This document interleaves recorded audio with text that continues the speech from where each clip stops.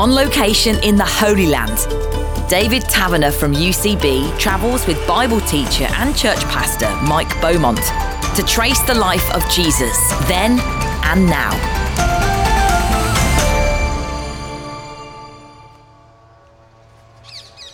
For this part of our journey, Mike, we've come to the Mount of Beatitudes, which is overlooking the Sea of Galilee. High up, I can hear a lawnmower in the background, the birds singing, the sun is out. Just set the scene for us. Here we are on this beautiful hill on the northern coast of the Sea of Galilee, the location of perhaps one of Jesus's most famous teachings. And do you know what, David? This is one of my favourite places in the whole of the Holy Land. Just being able to sit here, and as we sit here looking south down over the lake, we can look across and see Tiberias to our right. There are the cities of the old Decapolis on the left of the lake. As you go straight down, you're heading towards the Judean desert. To the north, behind us, is Mount Hermon. And this is such a beautiful setting. It is so pretty, as you can see, and we're high up on this hill overlooking the sea, and it's just wonderful. I think when any people that I bring on tours come here, this turns out to be one of their favourite spots as well. The church, which we'll talk about in a moment, in front of us, it's a beautiful octagonal building, and there's lots to say, I'm sure, about that. But yes, the setting is quite something, and, you know, maybe some visitors from the UK would compare this view looking across the Sea of Galilee a little bit like, the English Lake District, or perhaps a Scottish Lochs or something. Very much so. But it's really quite special. So, yes, set the scene. We're going to be talking about Jesus' teaching, his teaching. And so why here then?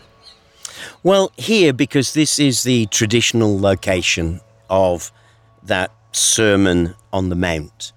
And, was it exactly at this spot? Well, we can't be 100% sure, but I'll tell you what, if it's not where we are sitting now, it is really very, very close. Why?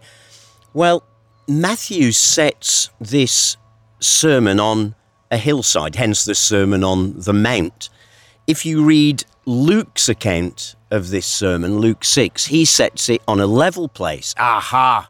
Contradictions in the Bible, sometimes people say.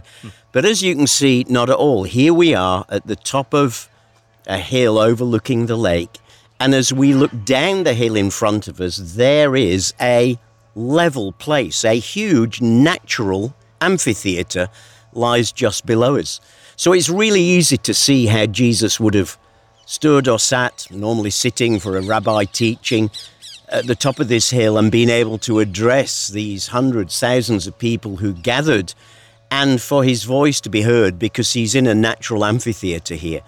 So this is that setting of this famous Sermon on the Mount. I mean, when I looked at that area below us just now, it looked like it was planted with acres and acres, hundreds of acres of banana. Yeah, absolutely. Trees. Of course, they wouldn't have been here in Jesus' time. But it's in that area where the crowd certainly gathered. And just a little to the left of that, the Pope visited here some years ago, March 2000, and they made space and preparation for 100,000 Roman Catholics to be able to hear him. Now, not that many came, as it turned out, because I think it rained. But that instantly tells you, the Bible's account of thousands of people gathering to hear Jesus here in this location is very, very realistic and doable indeed. Remind us of the key parts of what we call the Sermon on the Mount, or the Sermon on the Plain. Well, it begins with something that is referenced here in the church that we'll talk about in just a few moments, which is what we often call the Beatitudes. Now, that's not a word that is in the Bible. I always remember being taught as a young Christian, what are the Beatitudes? They are the beautiful attitudes. They're the attitudes that characterize someone who is a follower of Jesus. Blessed are, he will go through them. So those 8 Beatitudes, he'll go on to talk about how he wants his followers to be salt and light in the world. Then there's a whole section about how he tells them He's come not to abolish the Jewish law, but rather to fulfill it. The word he uses there, to fulfill, in the sense of bring it to its completion. He then tackles some of the teaching that the rabbis had taught when he says, you have heard that it was said, but I say to you, about a whole number of practical issues in life: anger, adultery, divorce, vows you make, taking revenge on people, loving your enemies. And each time there, he's not contradicting what the Old Testament law said, but rather how the rabbis had interpreted it. You've heard it said, brackets, by your teachers, but I'm telling you, and every time he lifts it to a whole higher level. It almost seems an impossible level, and it is without Jesus in our hearts and the Holy Spirit help us. Goes on to teach about giving and praying and fasting, teaches that well-known Lord's Prayer that we'll look at in a future episode, and comes down to earth, dealing with things like money and possessions and things like this. The golden rule that he teaches of do to others what you would have them do to yourself. He talks about trees bearing good fruit and how to show you're a true disciple. And he ends up with that parable of building on a good foundation. So there's a whole range of things that he touches. And I'd encourage listeners just to get a Bible after this podcast and to read Matthew 5, 6 and 7 and read it for themselves once again and hear Jesus' heart. This is my heart for you. This is how you can live if you allow me into your heart and allow your life to be filled with the Holy Spirit. I think what he's underlining is that following him means living differently, radically differently. It's not just a case of, oh yeah, I've received Jesus now, I carry on living life as I used to, but with a cherry on top of the cake. No, this is an utterly different cake. This is looking at life differently, living life differently. This is a radical manifesto for kingdom lifestyle. We're on the Mount of Beatitudes, as it's known, the church in front of us, octagonal I mentioned, so I guess that might be why it relates to the 8 Beatitudes. Yeah, absolutely. This is a really beautiful church. It's built in basalt stone, which is black volcanic stone, and a very beautiful and light church. It was built in the 1930s, constructed between 1936 to 38, 39, and designed by the Italian architect Antonio Barluzzi, actually paid for by Mussolini before he fell out of favour with everyone, obviously. And the floor plan of this quite small church is octagonal. Therefore, you've got, as you've said, 8 walls. And on each of those 8 walls are the 8 Beatitudes written in Latin up at the top in the cupola of the dome of the church. It has beautiful horizontal long windows rather than the traditional church type of the vertical long windows. These are horizontal. And he designed it that way in particular because he wanted people to be able to see out as they were hearing. The altar, unusually, is right in the middle. A bit like, for anyone who's been to Liverpool Cathedral, the Roman Catholic Cathedral will know that's the same there. So he put the altar right in the middle with the pews all around and giving everyone the opportunity to look out through those windows and see this beautiful view that we have. Why? Because he was underlining that this teaching of Jesus is not something to be confined within a church. It's given to us in the church for it to spill over into our lives and then out into this world that we can see all around us. One question then about the Beatitudes themselves. They are sort of separated out from the rest of Jesus' teaching, almost as if there's something different, something special. What is different about them? Well, do you know what, David? I think probably they're separated out more because that tends to be how they're done in our Bibles. Our Bibles these days have got chapters and verses which weren't there in the original, of course, put in later to help us find our way around. And they're often given subheadings. And so this little section in most Bibles today would be headed The Beatitudes before it goes on to say salt and light. Now, we have to remember first that those headings weren't there. So really these Beatitudes they're a foundational part of the teaching, but they're not separate from it. And yet, nonetheless, they do sort of stand out, don't they? Because I think, why? Well, because they summarize what it means to follow Jesus.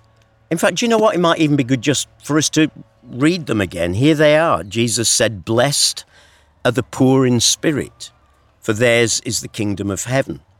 Blessed are those who mourn, for they will be comforted. Blessed are the meek, for they will inherit the earth. Blessed are those who hunger and thirst for righteousness, for they will be filled. Blessed are the merciful, for they will be shown mercy. Blessed are the pure in heart, for they will see God. Blessed are the peacemakers, for they will be called sons of God. Blessed are those who are persecuted because of righteousness, for theirs is the kingdom of heaven. Blessed are you when people insult you, persecute you, and falsely say all kinds of evil against you because of me. Rejoice and be glad, because great is your reward in heaven. For in the same way they persecuted the prophets who were before you." Now, do you know what? From the world's point of view, frankly, those are all nonsense. Blessed are the poor in spirit, or Luke has it even starker, blessed are the poor. Blessed are those who know they don't have what they need in life. Doesn't make sense. Blessed are those who mourn. Blessed are the meek. What does our world say? Man, if you are meek and humble, you won't get anywhere. Claim your rights. Trample on whoever you need to get the results. So these are 180 degrees inverted from what the world would say in Jesus's day, just as much as now.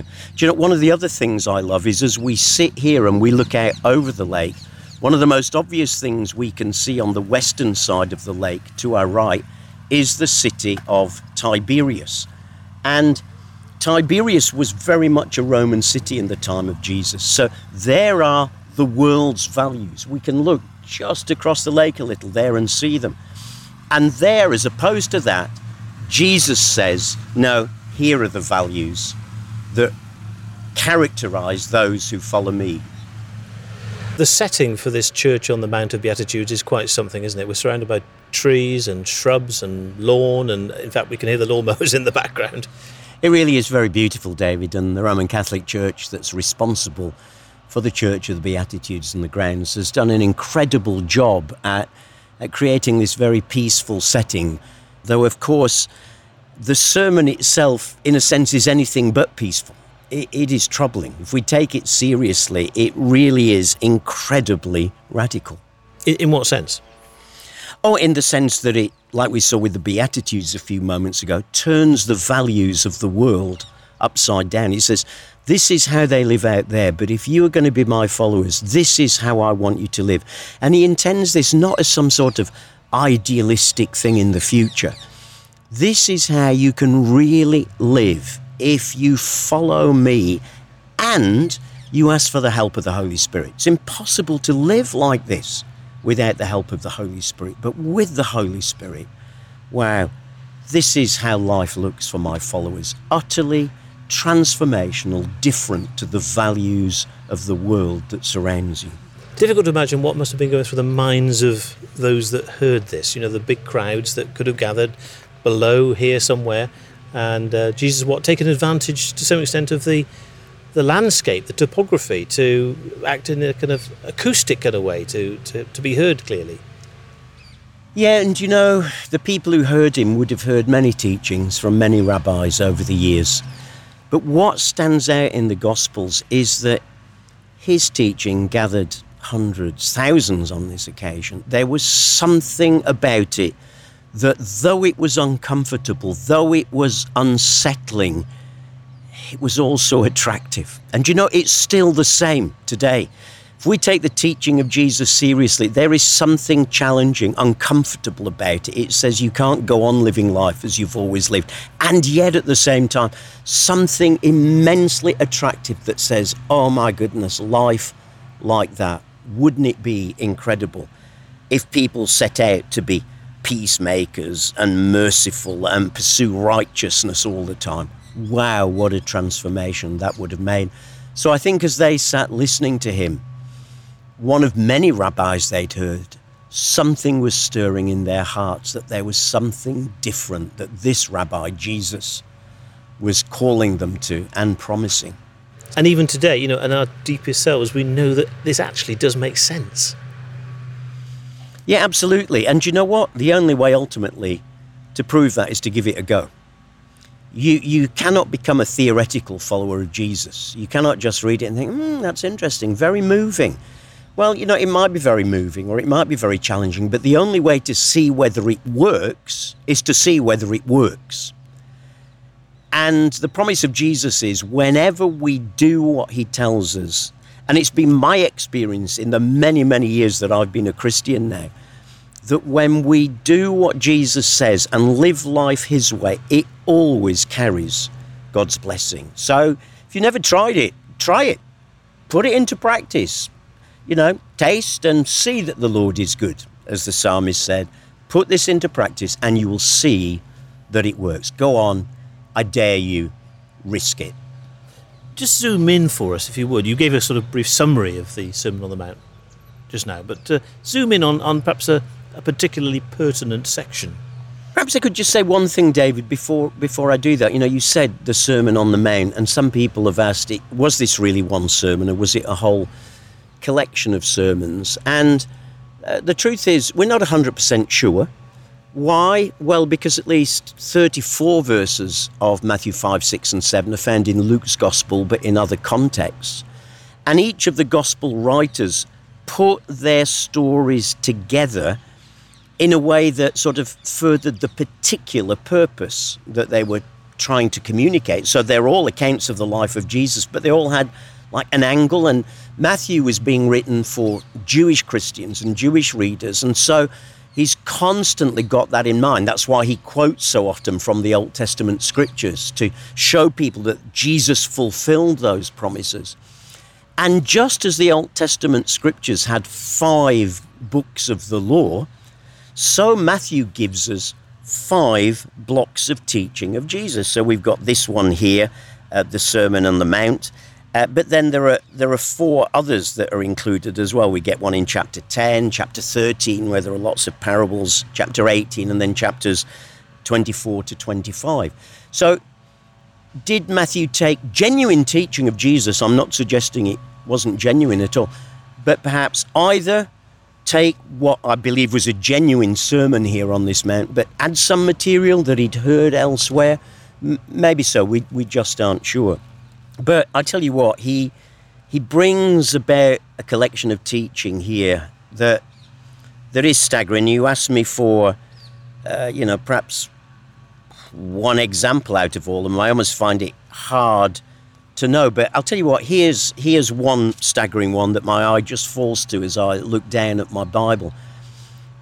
When he does these contrasts, you've heard that it was said, but I say to you, how about this one for 21st century Western culture? You've heard that it was said, do not commit adultery.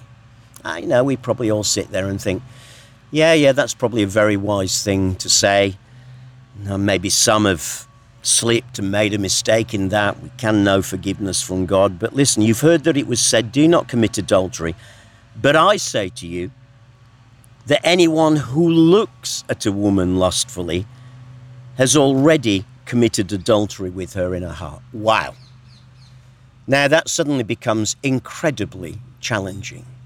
God says it's not just the external I'm after. What I'm after is such a change in your heart that even to look, if you're a man, at another woman, or to look at another man and to, let's put it this way, to fancy them.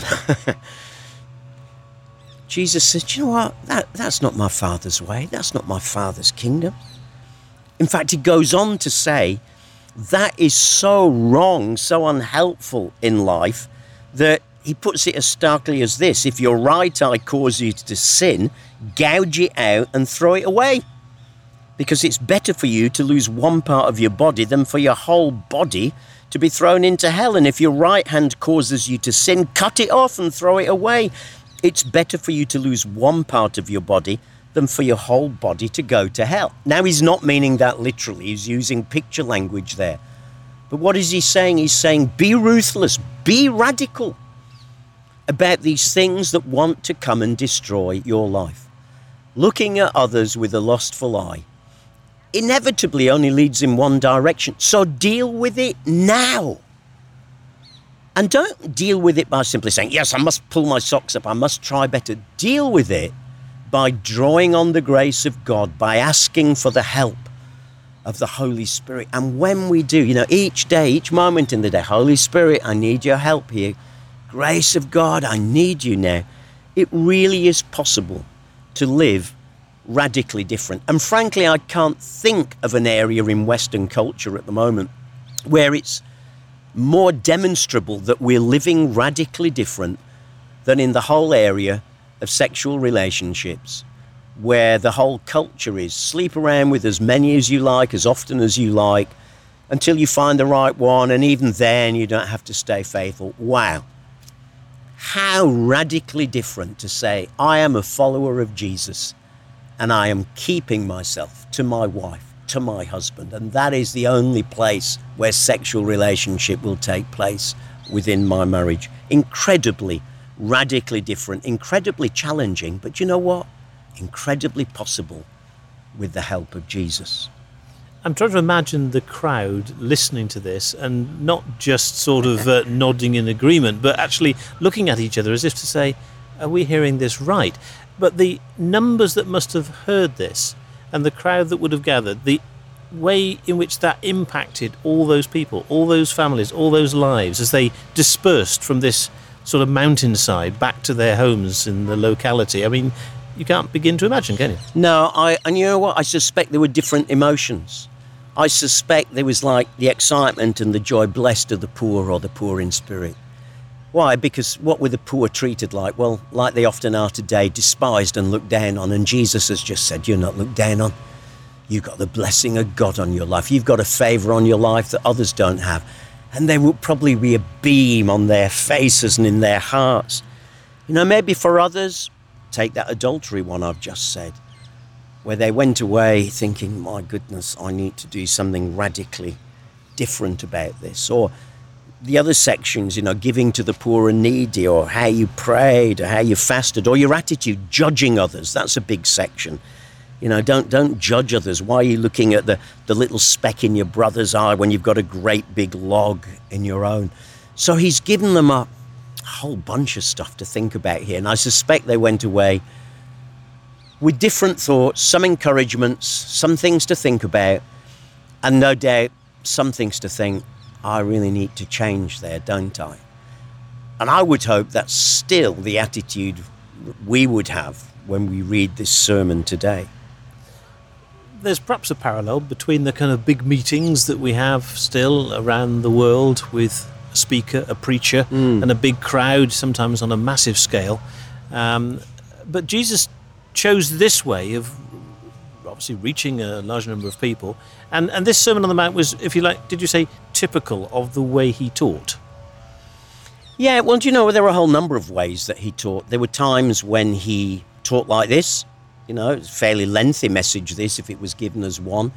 There are times when his teaching was done through question and answer. There were times when his teaching was done through parables, not as pictures, as we see in another episode, but as the whole message itself. So he had a whole variety of methods of teaching. He didn't just have one. You can hear some preachers, whether it's your local pastor or priest or some big name, and they only have one way of cutting their cloth. Jesus had a whole number of ways of cutting his cloth, and he used whichever fitted on those occasions. So, bearing in mind that there have been hundreds of visitors here passing through, even as we've been here, how many? There were 20 or so massive coaches in the car park, and groups have come and read the Beatitudes from their translation or their language, which is beautiful to hear, actually, isn't it? To think that these words are as relevant for us as they're relevant for every nationality. In fact, a Spanish lady came up and spoke to us just a few minutes ago, didn't she? She did. This older Spanish lady walked past us and she saw us sitting here with headphones and microphones that we were just about to start recording. And she began speaking to us in Spanish, and you sort of said to her, yeah, sorry, we're English, which is shorthand for, we never speak foreign languages for most of us, isn't it? But bless her, she still kept on beaming and speaking in Spanish to us. And then at one point she was saying something and she pointed to her heart, to your heart and to my heart and to heaven and said, Gloria a Dios. And we shook our hands and we thought, yeah, we know what you're saying, sister. You're saying that we might be of different nationalities, maybe even of different expressions of Christian faith, but we share the same heart, don't we, for God and for Jesus. And it was wonderful. And even as I'm talking to you now, just walking across from the church is a group of Indian tourists. And it's just wonderful here to see Spanish and English, and we've seen Italian earlier on, and here are folk from India. And it brings home this message that this teaching of Jesus, is not white Western Christianity. Come on, where are we sitting? We're sitting in the Middle East. Jesus was a Jewish rabbi first and foremost. And his message of the kingdom and transformational life through the Holy Spirit is a message for people of every tribe and tongue and language and nation, as John puts it in Revelation. And just seeing these different nationalities all around us, I just find so exciting. And the way they all smile at one another, and you might not be able to communicate, but you're saying, we belong to this same Jesus, don't we? Because this message of Jesus works for people of every nation. It works for people of every strata of society. It works for men, it works for women, it works for young, it works for old. It really does work for everyone, but we need to give it a go to see it working. So a reminder that these words of Jesus that we can read in the quietness of our home are words that we need to carefully consider and do something about. Absolutely. Reading the Bible is not just a religious exercise. It is meant to challenge and change our hearts as well as to encourage us. And just sitting here looking out over the Sea of Galilee from this beautiful setting and thinking back to that teaching that Jesus gave to all those folk listening brings home to me afresh. Yeah, this is a faith for life. This is not just a faith for the future. This is not just a faith to get you to heaven one day, though it does get you to heaven. This is a faith about living radically different lives through having encountered Jesus and depending on his Holy Spirit. And when we do, Jesus is saying in this sermon, these are the sort of things that you should be pursuing and that I can help you to attain. Well, with the sound of the lawnmower in the background and the birds singing, perhaps you could just pray with us, for us, in the light of the Sermon on the Mount, here on the Mount of Beatitudes. Lord Jesus, sitting here in this beautiful place, looking down from the hill over the Sea of Galilee, we recall your teaching that is still as relevant today as when it was first given. And we ask that you would help us to embrace it, especially those bits that we find challenging, and would dare to say, okay, Jesus, if you will help me, I will give it a go. Help us as we depend on your Spirit to become that radically different people whose lives make an impact in this world, we pray. In your name we ask this. Amen.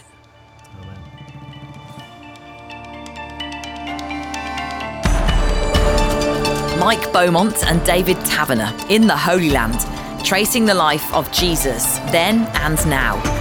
Check out the UCB website for the free episode guide with photos, Bible references and background information. Go to ucb.co.uk/Jesus then and now. And you can hear more 30-minute conversations with Mike and David talking about the Bible on the UCB Player app. Under podcasts, just select Bible books, Bible biogs, or Bible surprises.